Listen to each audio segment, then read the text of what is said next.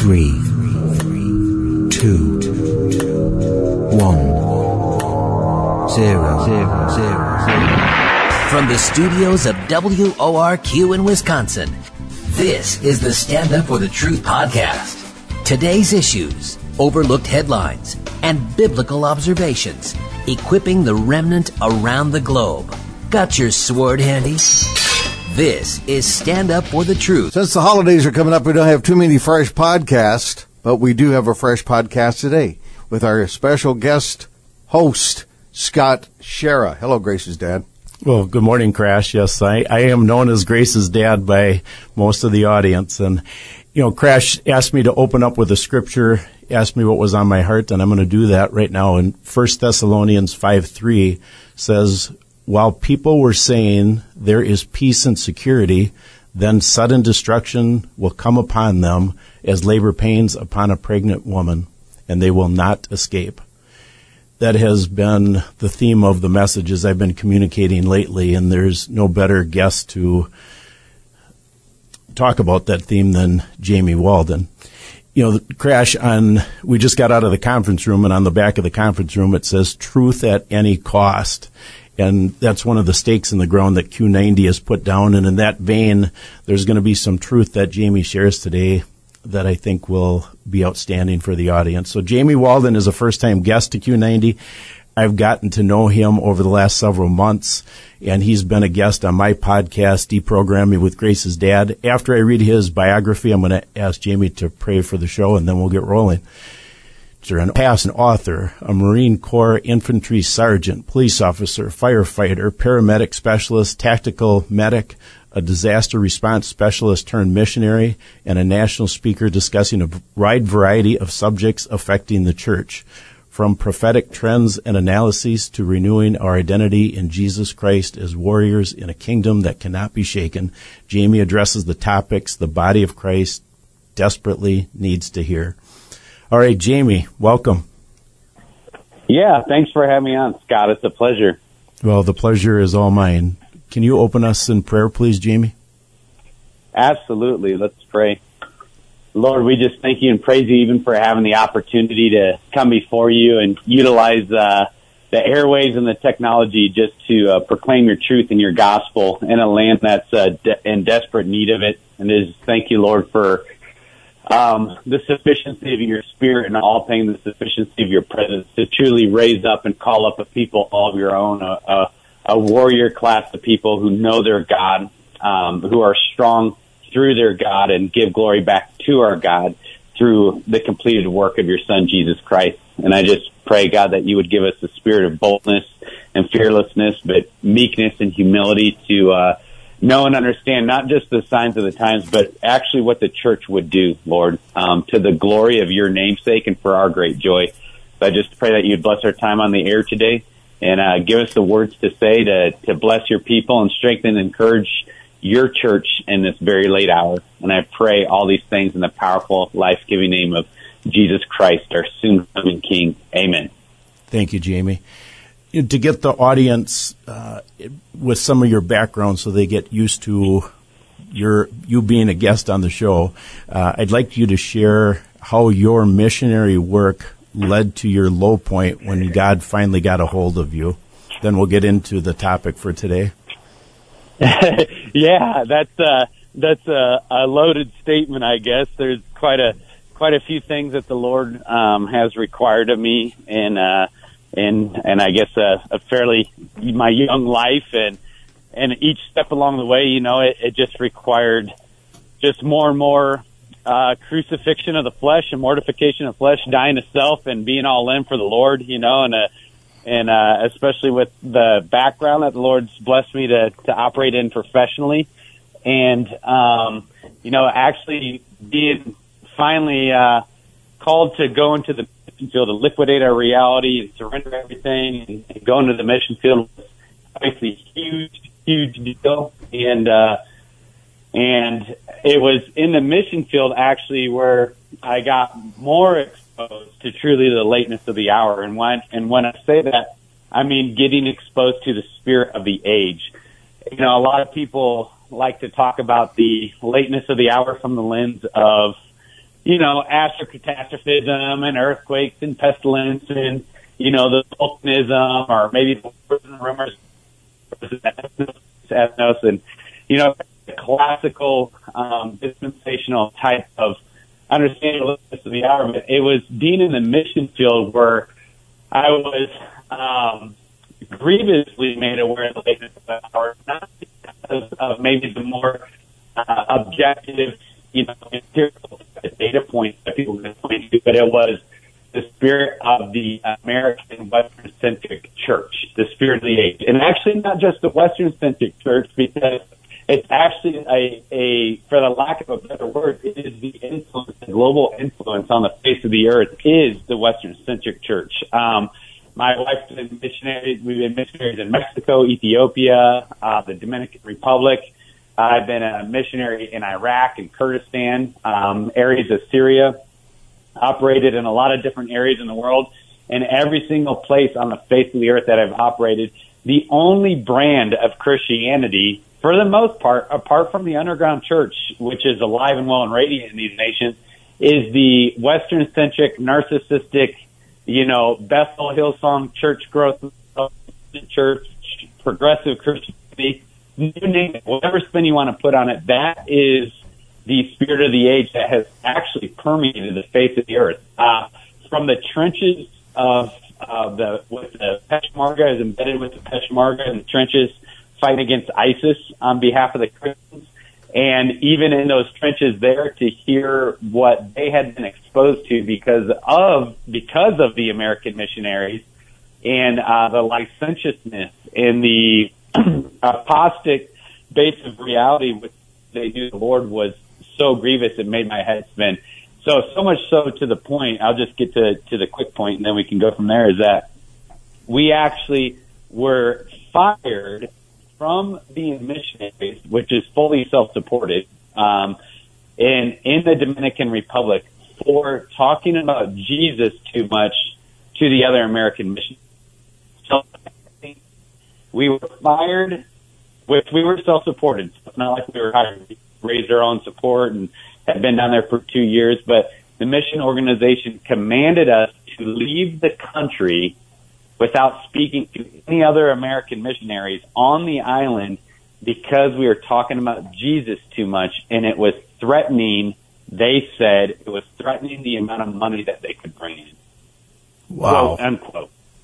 And so and that's what, I know people have said, man, you speak so dogmatically, like, what about this, and what about this group, and what about this group, and blah, blah, blah, and you can't speak with that amount of strength or dogmatism regarding this issue. And it's like, well, I speak with so much, I don't know, for lack of a better word, authority. That sounds stupid and egotistical, but just for lack of a better word, like speak with so much strength and authority regarding the spirit of the age, because the Lord has allowed me, for whatever reason, to bear witness to it at a very intimate level, not just in one circumstance, and multiple circumstances. I add that to say that I'm married into a family that is all megachurch pastors.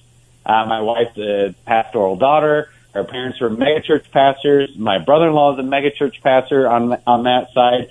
Her brother's in full-time ministry on that side. By the way, his full-time ministry for Jesus is to tear down the patriarchy for Jesus Christ, which Jesus literally is the true and better patriarch, and to provide safe abortions for women for the love of Christ. That's his full-time mission. Unbelievable. The other family members, I hear all the board meetings, I hear all the discussions, I hear all the church growth model things, I hear all the mechanisms for manipulating people's emotions to bring in the right amount of money so that they can do the next $12 million addition on the building. And then the next $12 million. I hear the pastors talking about how they need $1,000 for new video gaming consoles so they can attract kids to the church so they can come in and play video games. Oh, wait. Oh, the youth pastor just got sexually molesting another kid. Okay, the church sweeps that under the rug. They hire a new youth pastor who wants it. And I've seen this thing going on from behind the scenes for years. And then getting entrenched even with people that are connected to the NAR, New Apostolic Reformation, which most people don't realize that every single church in America, almost, okay, I can't say every single one, almost every single church in America, and therefore globally, is solely based on the Bethel Hillsong, which has a school of mysticism that they openly teach. They openly teach tarot card reading. They call them destiny cards. They openly teach necromancy and grave soaking. They openly teach what would be the kind of like the Sufism, twirling dervish aspect of Islam. They openly teach astral projectionism. They teach the worship of the feminine deity of Inanna, Ishtar, Astarte, Astaroth, and that is the singularity of the influence of 98% of all churches in America and therefore globally, because we export that everywhere. So, wow.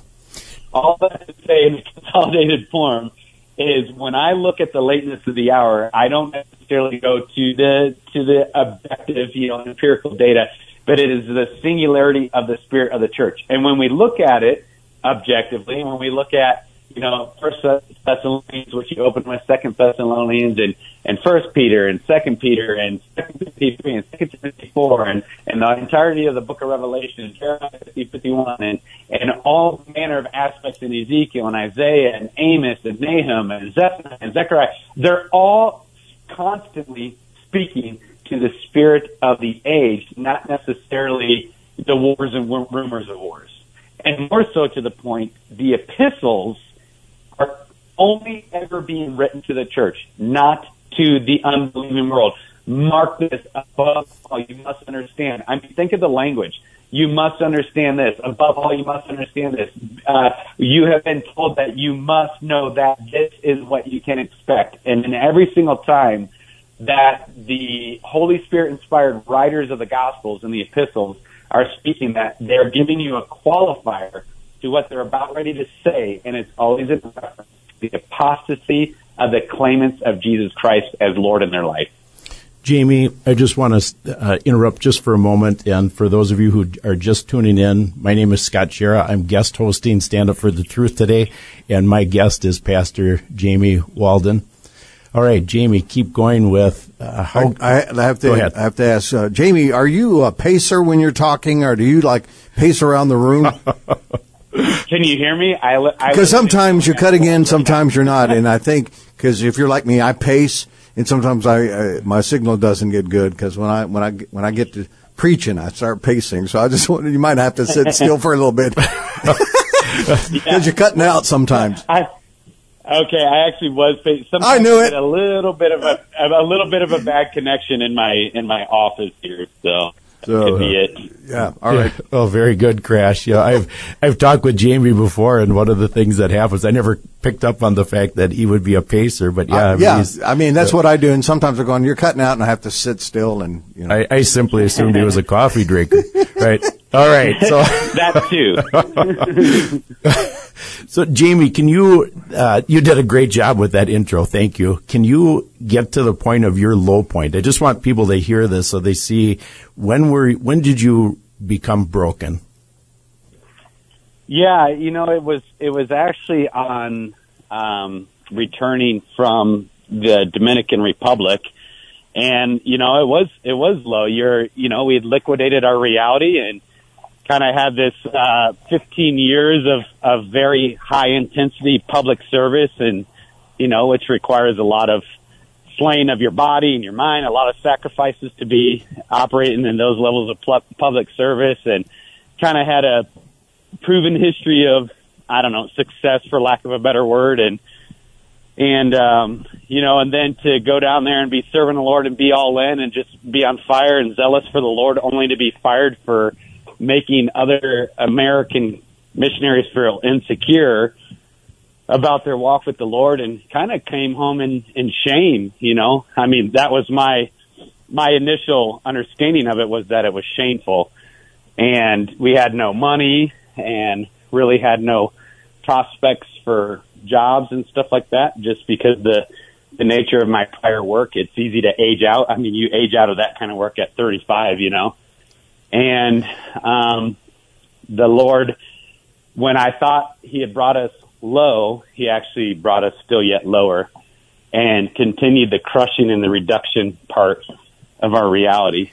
And so it just kept going deeper and deeper and deeper to the point where we ended up having to, live by another brother's grace in a gutted apartment above a bar in Podunk Nowhere, Iowa, because we were out of options. Wow. And it was just this mega, mega humbling experience. I mean, I had to grab a sheet of OSB and cut a hole in it and find a sink to put into it, so at least we had a sink, and here I had this long, kind of illustrious career of, high-speed, low-drag type of stuff and blah, blah, blah, blah, and the Lord just kept reducing us more and more and more. But that's the place where he met us the most, and it was definitely, I believe it's Psalm 107, maybe Psalm 105, where it's speaking of Joseph. It's kind of given an overview of the history of Israel, and I talked about Joseph, and it says specifically about him that when the Lord had brought him low, he saw fit to bring him still yet lower. And all this was to his preferment. That's what Matthew Henry commentary says on it. But all this was the way to his preferment. And I think that we as believers, especially again Western District believers, don't understand how the only way that the Lord can use a man or woman truly is through the crushing and reductionism. Because what he's actually studying about doing while they're unaware is actually satisfying the desire of your heart. So if the true, authentic, deepest recesses of your heart that you don't even know or understand, because it's deceitfully wicked above all things, but if at the deepest recesses, the Lord has a knowing that your true desire is actually to glorify him, to honor him, to make him known in the land because you're undone by the gospel of Jesus Christ, well, then he's going to set about satisfying the desire of your heart. And what we don't understand is the process to do that.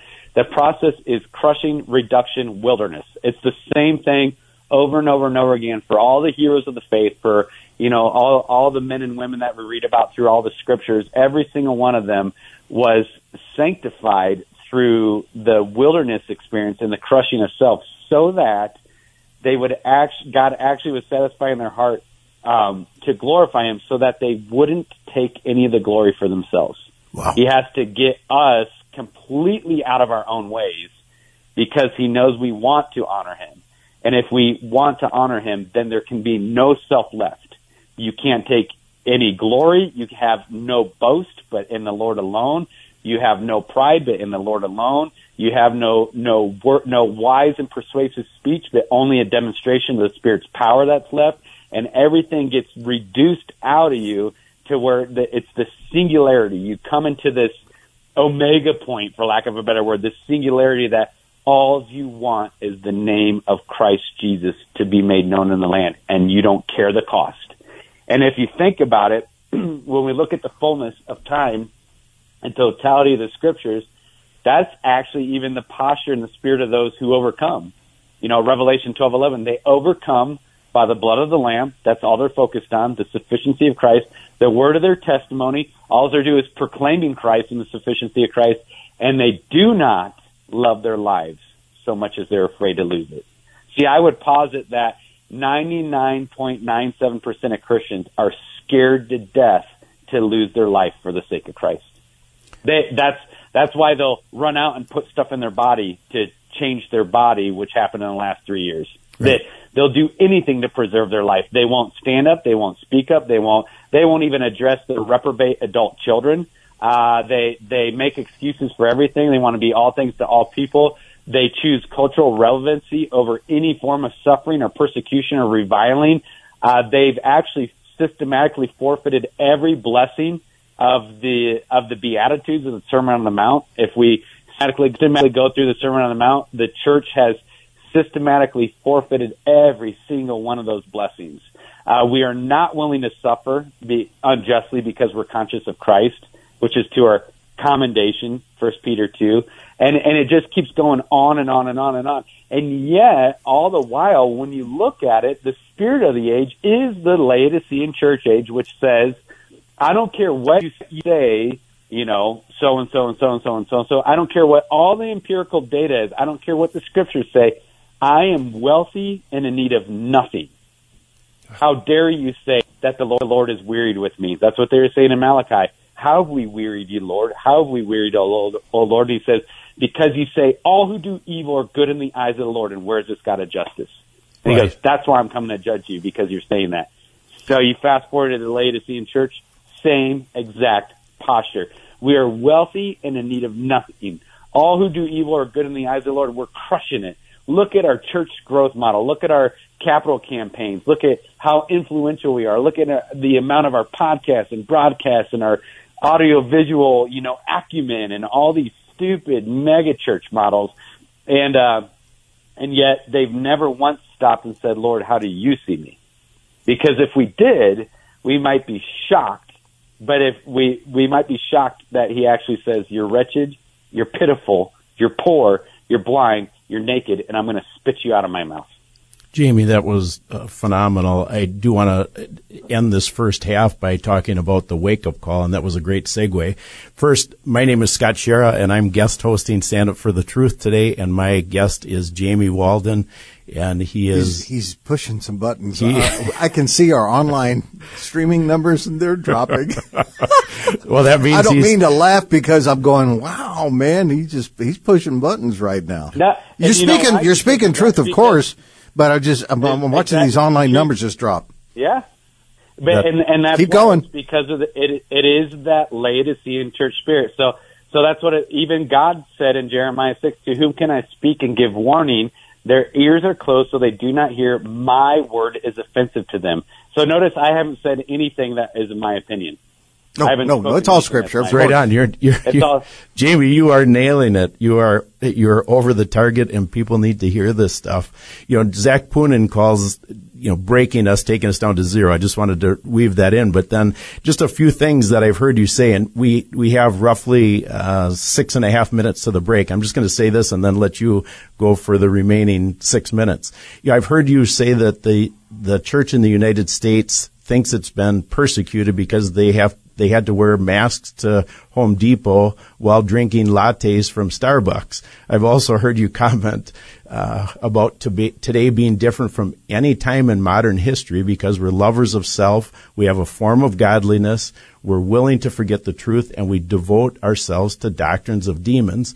What I see is that we're going from the frying pan to the fire, but people don't even realize they were in the frying pan.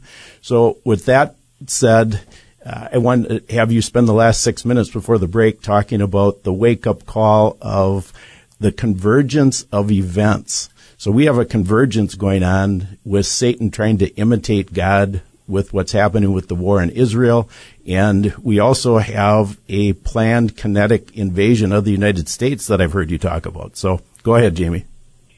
Yeah, it is. It is all interconnected, and even that's one of the reasons why I speak, I guess, with unmitigated zeal regarding it is because, I am connected to different people in the intelligence agencies just because of my background and kind of have my finger on the pulse on things on a different level.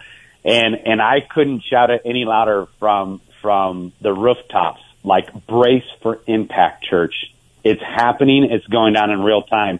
And unfortunately, again, that gets into the spirit of the age, the mocking and scoffing. Where is this coming to the Lord? Every day it goes on, business as usual, but they deliberately forget that the same God who judged the earth with a deluge is coming again to judge it with fire. And so even that word, they deliberately forget, is speaking to that spirit of all these people that are jumping off the air right now because they don't like what they're hearing. It is a willful choice. It is a choice of the will. It's not that they don't know the truth, as it says in 2 Thessalonians 2. It's because they love not the truth.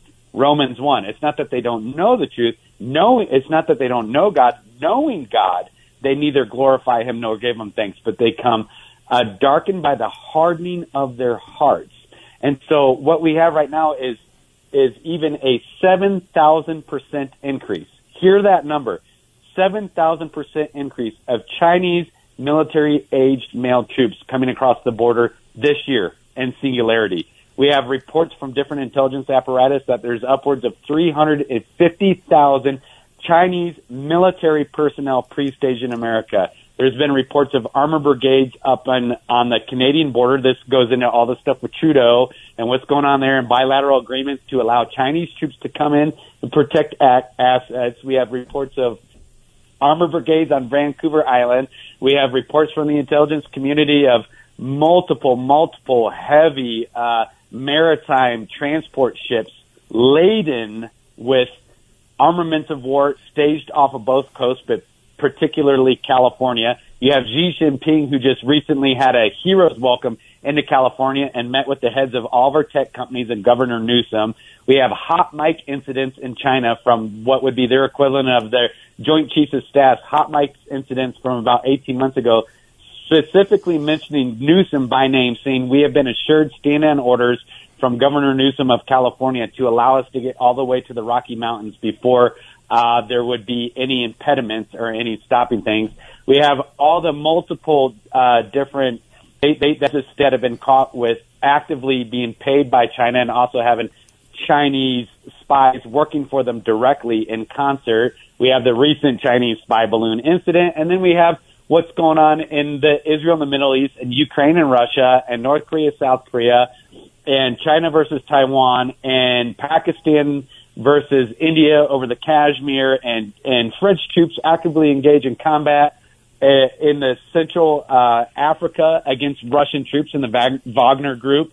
And we have the mobilization of military assets, which people don't understand if they're not paying attention. It is a mobilization of military assets that has outpaced what we did for Operation Overlord in the D-Day invasion, 1942. And so when you try to actually think about these things all together, this doesn't even get into the central bank digital currencies, what the World Economic Forum is saying about the Great Reset, and also Bill Gates, along with the United Nations, rolling out what they call a digital ID biometrically backed passport linked to your medical data through a vaccination passport, and then singularly synced up with a central bank digital currency post-economic reset. That's their words. That's not my words. That is what they say. That is what they're doing. That's where all this is going. So you have the militaristic, you have the geopolitical, you have the geostrategic, you have the economic, you even have the health and wellness aspect of it, and you have this great amassing and this convergent zenith of literally everything that was forespoken and foreknown and foretold to the saints throughout the scriptures about the signs of the times and the lateness of the hour and how to rightly discern them, and therefore to, for us as believers in Christ Jesus, to get busy being about our Father's work. And I don't care if you're pre-trib rapture, I don't care if you're post-trib rapture, I don't care if you're pan-rapture, everything's going to pan out. Wherever you lean, it doesn't matter necessarily, it doesn't matter what your dispensational, doctrinal stances on those issues. The singularity of the conclusion of the matter is still about winning souls, redeeming the time for the days are evil, and making the most of every opportunity to the glory of Christ Jesus. Because this thing is coming down from every single angle imaginable. And I didn't even touch the transhuman biotech interface stuff or the astrocatastrophism, which literally all the central planners and space agencies and emergency preparedness organizations globally are actively preparing for, which is a mega celestial event coming on the earth, which is why they need the war, which is why they need the consolidation of all supply chains, which is why they need a mass depopulation. Jamie, I got a break right now. We're going to be coming back in 30 seconds. When we come back, we're going to talk about how do we receive hope? What is our hope in this time, given everything you just outlined? And we're going to talk about the survival mindset. Thank you, Jamie. We'll be right back. Congratulations. If you're new to Q90 FM and Stand Up for the Truth, you just heard the last 4 years in 9 minutes. More coming up.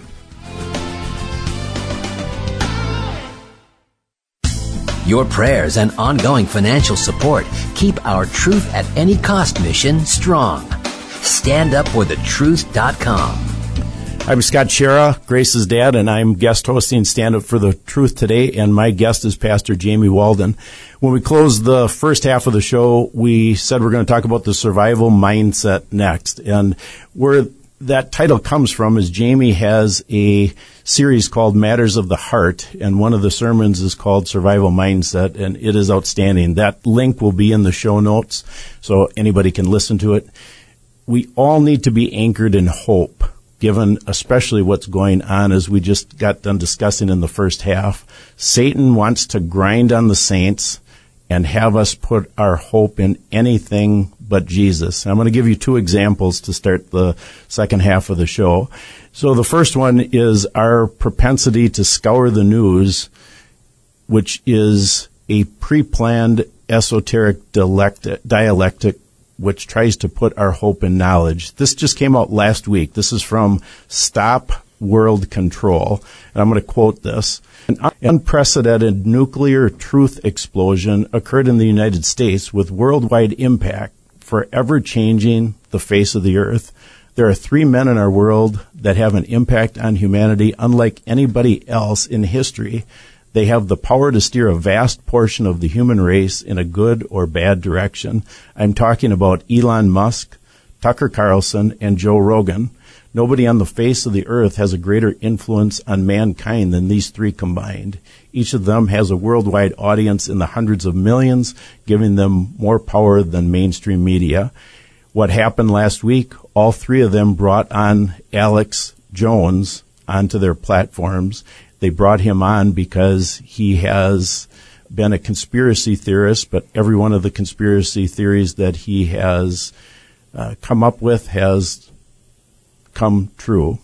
So they could close this article by saying this worldwide revealing of unprecedented truth is called the Great Awakening. And I'm going to just add a parenthesis, copying the original Great Awakening, which Satan does. And I'm going back to the quote. Mankind is finally beginning to open its eyes to reality, much to the terror of the criminal elites who are desperately trying to prevent the truth from reaching more people. So my conclusion of that, and we're going to have a clip yet too, Jamie, before you comment, but my conclusion of that article last week is that this is the New Age message, and it is custom fit for the false prophet, angel of light strategy of Satan, preying, EY, on our propensity to fall trap to Satan's security and comfort master plan. All right, the second, so that's falling trap to the hope in knowledge. And the second one is from Pastor Matt Truella, who I had on last time I was guest hosting. And this is from a sermon that he had a couple weeks ago, and it's just a short clip talking about putting our hope in doctrine. Go ahead, Crash. After all their evil with the pandemic, now what do we have? Israel and Hamas, right? All the Christians have now returned to all their craze with their eschatology and their ever-changing futurist schemes. What a perfect way to do things. Why? Because the elitists and powers that be know it always distracts and neutralizes the Christians. That's why. Okay, Jamie, we have a little over 20 minutes for you to walk through the survival mindset. Where should our hope be, and how important is hope to survival? Yeah, absolutely. I mean, when you look at it from even a physiological or a psychological standpoint, there's been, ad nauseum studies regarding, the worst case survival scenarios. It's easy for us as believers to go to the Holocaust. And what they found throughout their studies is the only differentiating factor on who survived versus who didn't survive were those who had hope. Hope was the singularity of the ability of even the human body and the consciousness to affect the body physiologically to endure whatever was required of it to endure. And what's so particular about that is it truly is the only thing that is going to survive in this age, especially with regards to the church, to the authentic church. Whenever I say church, I'm speaking to the authentic church. And this survival mindset is centered on a hope in Christ alone. When you look at the totality and the depth and breadth of all the Gospels and the epistles of the New Testament and what all the angels and even the prophets were longing to look into, it was the signification of the hope of the resurrection. That's what everything was centered on. The hope of the resurrection. So there's so many times where I see people and I understand this is not a knock or a condemnation, but they want to represent Christ through the cross. They want to represent Christ through the cross.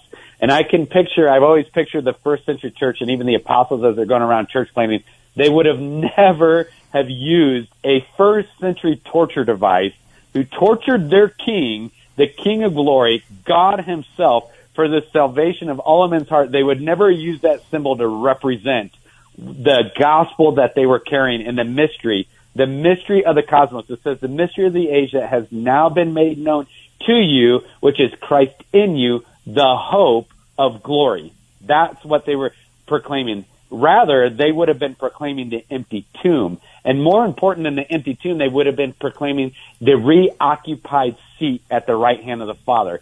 See, these are the higher levels from which our hope spurs. Our hope doesn't stem out from the cross. Our hope stems out from the resurrection and the reoccupied seat of the Father. And that hope, as the scripture says, will not disappoint.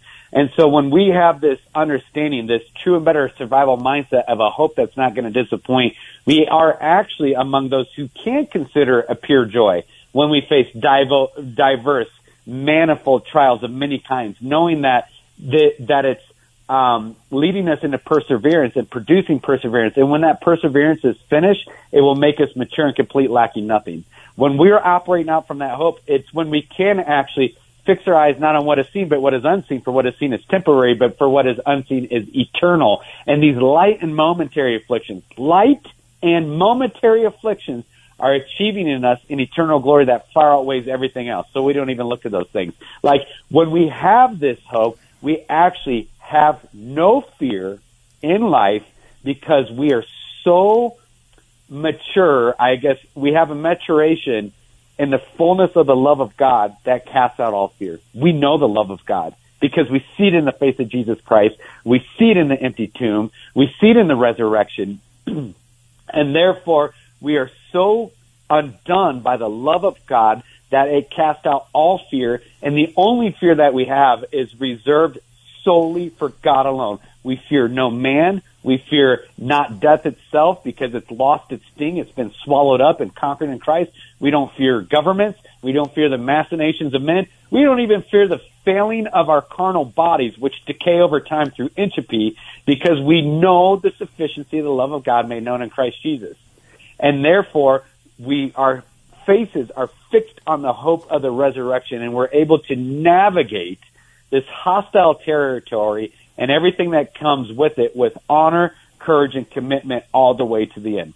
And that's again, I know I keep using the same language, but the totality of the scriptures, when you look at it from a macro, big picture, they are constantly affirming and reproving and affirming and reproving and ingraining these same concepts over and over and over again. Why? So that we would not grow weary and lose heart. That's why. And so that is the survival mindset that is going to be the only thing that carries us through what comes next. You know, even in your monologue that you were just sharing a couple minutes ago, is people don't even understand the counterfeit deception that's coming. The deception that's coming is not a combat boot on the neck of the people. The deception that's coming is peace and security. The deception that's coming, which I remember reading about and studying the mystery schools and the esoteric occultic practices of, eons ago, from the Phoenicians to the Sumerians, the Canaanitic type of occultic practices. Obviously, we're familiar with Egyptological and Babylonian stuff, is that they were saying 10 years ago, our leaderships were saying 10 years ago, what they're going to do is they're going to use somebody, this was before Trump's name was ever mentioned, to expose all the deepest recesses of wickedness that come out in the United States of America and globally, all the sex trafficking, all the global sex trafficking, all the adrenochrome, all the ritualistic sacrifice, all the Babylonian money magic stuff, all this manipulation of the face of the earth through humanity and all these control mechanisms, and they're gonna lay it all wide open so that they can usher in, and you use this language, Scott, is a great awakening, that's occultic language. Correct. They're going to bring about a great awakening on the face of humanity, and they're going to bring in a counterfeit light that looks like it is doing away with the old order of things and bringing in a new order of things which will be peace and security and some kind of counterfeit millennial reign without Christ. Right on, Jamie. I can't talk about that enough. It is such a big deal, and it is so deceptive, and we're so focused on exposing evil, we don't realize exposing evil plays right into Satan's playbook. I'm Scott Shera. I'm guest hosting Stand Up for the Truth, and you are listening to Pastor Jamie Walden. Keep going, Jamie. Yes, sir. And so that's why this is so significant, even to kind of connecting it to what we're talking about with the survival mindset and an identity in Christ alone, because the deception is going to be that good. I mean, we know it's going to be that good. It says even the elect would be deceived if it were possible.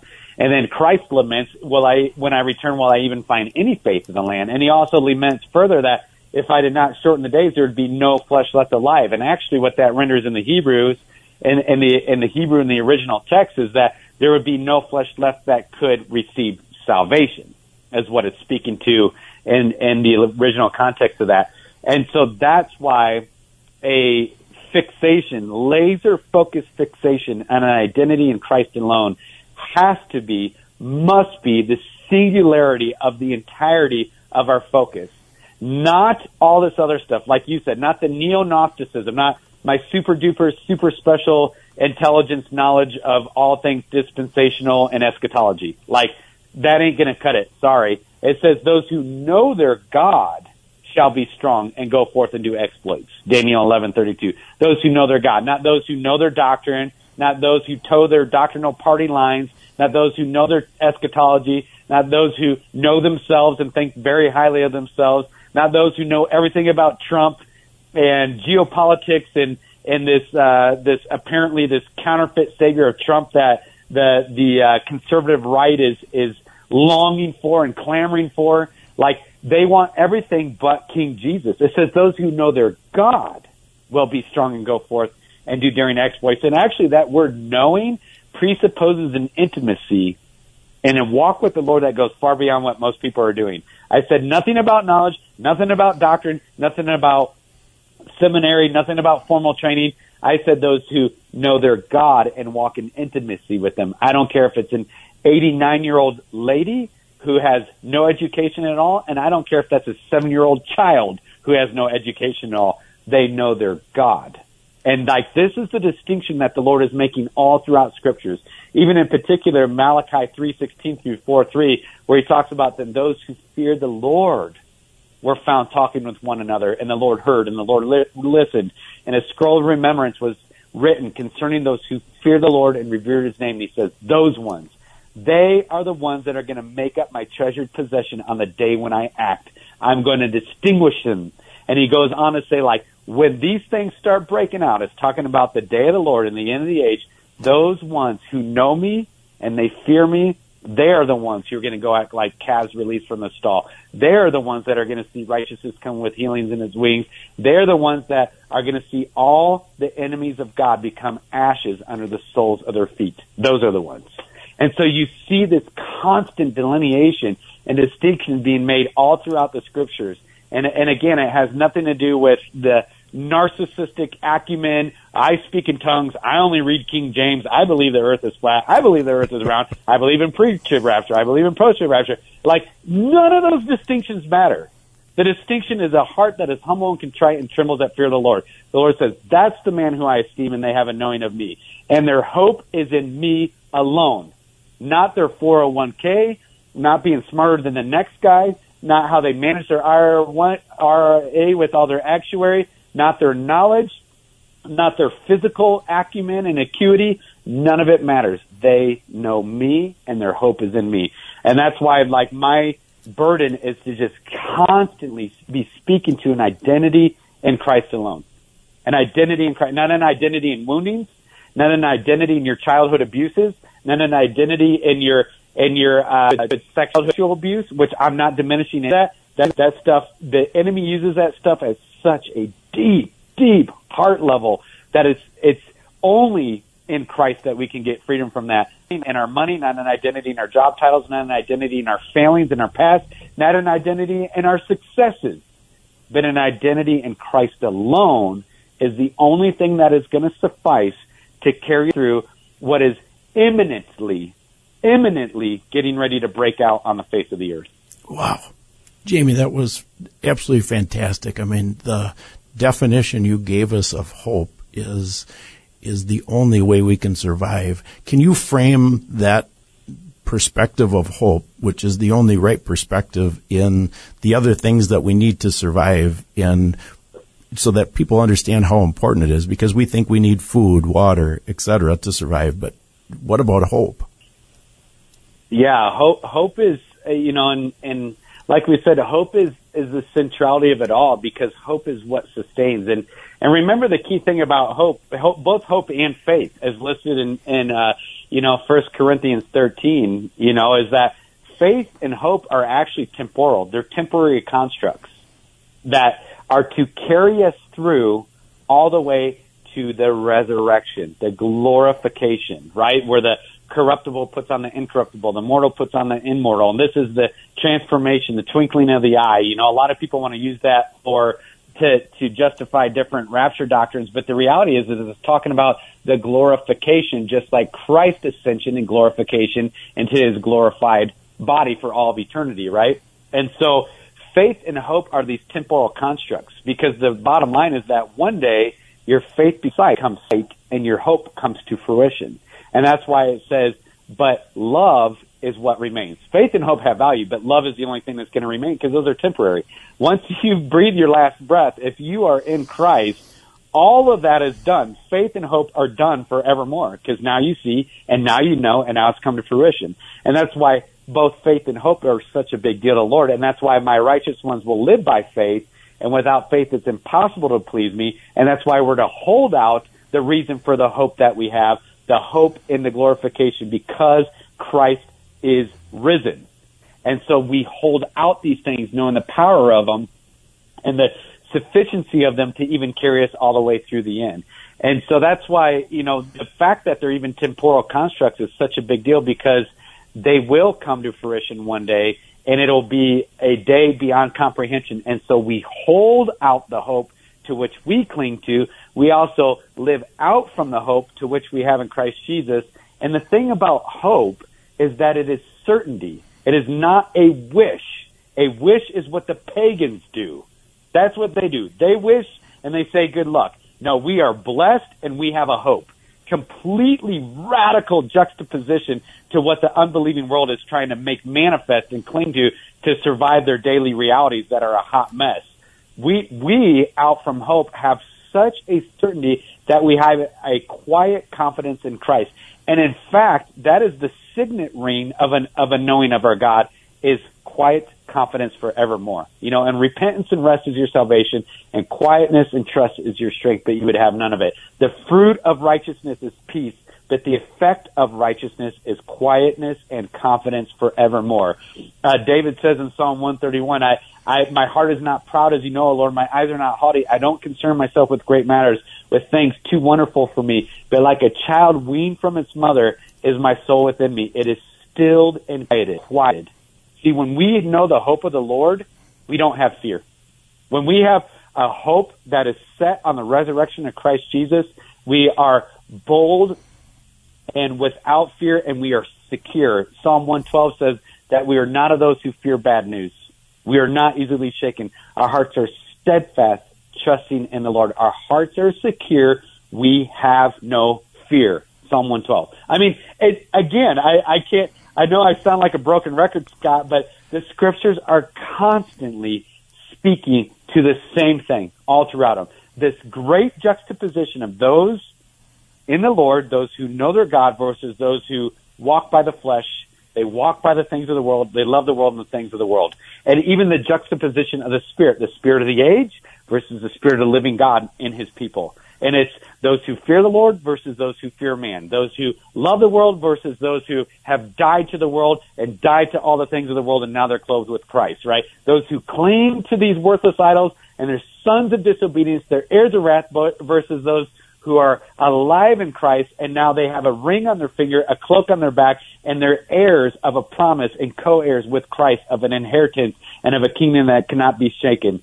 And so you're constantly seeing this sin juxtaposition all throughout it, and it is all centered on Christ Jesus. Like I said, that I love talking to all these super duper brainiac, neo-Gnostic eschatological masters out there that want to dig into all these myths and genealogies and all these things. And what did Paul write? He said they're going to lead you astray and cause arguments, constantly exploiting you because of myths and genealogies and fabricated stories. They're actually going to lead you astray by your desires, right? You're going to have the form of godliness but deny the power thereof. Why? Because you're going to be a lover of pleasure rather than a lover of God. Knowledge is pleasurable.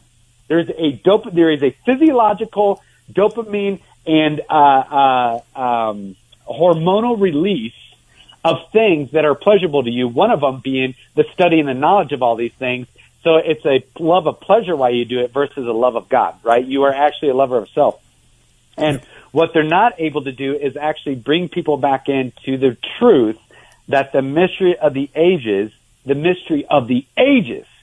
has been, past tense, already made known to you.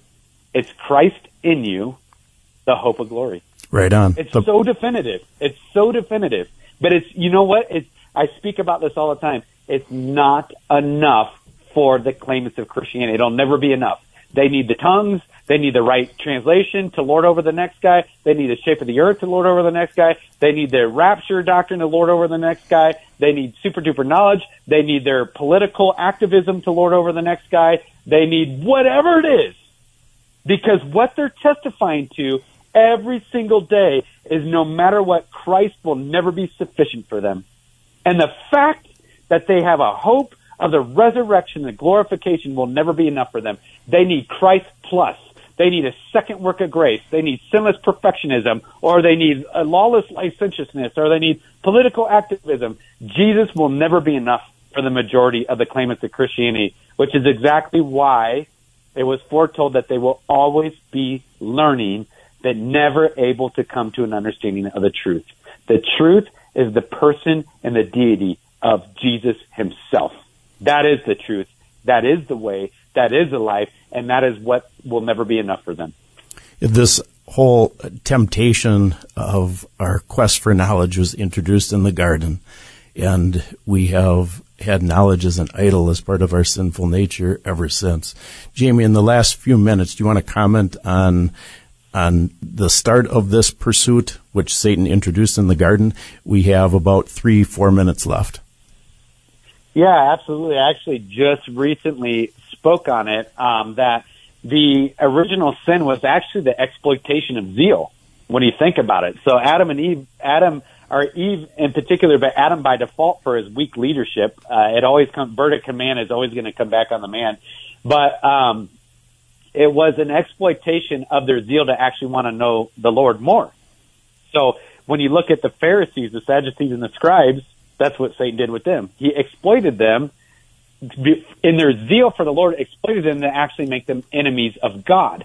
And it's the same thing that he's doing with the church, exploiting the zeal. Oh, you want to know the Lord more? Well, if you twirl and spin and then you have these random prophetic, hey, I have a word for you. Hey, I have a word for you. Then you're really super spiritual. Hey, if you celebrate church only on Saturday and not Sunday, you're actually more spiritual than everybody else. Use that to lord over the next guy. Hey, if you do X, Y, Z, you're more spiritual than everybody else. So it is actually the same lie from the garden all the way through, which is an exploitation of actually our desire to know God. And that's why when the Antichrist manifests himself and he proclaims himself to be God and that there is no other God, when you look at this rise of Torah observance and Hebraic root stuff, this crazy firestorm of taking back on the yoke of slavery and actually denying Christ, which I can't believe that people are doing Torah observance stuff. It is the most insane movement that I've ever seen. But it's the same old lie from the garden. Exploit your zeal to honor the Lord and actually by doing so make you an enemy of God. Because just like with Eve in the garden, what he did is he pricked her pride of her flesh to say whatever God has offered you and whatever God has given you is not enough. It's not as sufficient. You, by the strength of your will, can choose to have more and come out from underneath that covering and take by the strength of your flesh what you want. Jamie, you have been a phenomenal guest. quite an encouragement to me personally. We've only scratched the surface today, and I would really like to have you back for a part 2 if you're willing. Sure, Scott. Thanks for having me on. I appreciate it. You're very welcome. Thanks. God bless you, Jamie. And that's going to wrap up another fresh podcast here on Stand Up for the Truth. And looking ahead, you can check the upcoming tab. Tomorrow, Frank Sherwin is Mary's guest. Got a replay on Wednesday, Thursday, headlines, and Friday, Chris Quintana. StandUpForTheTruth.com.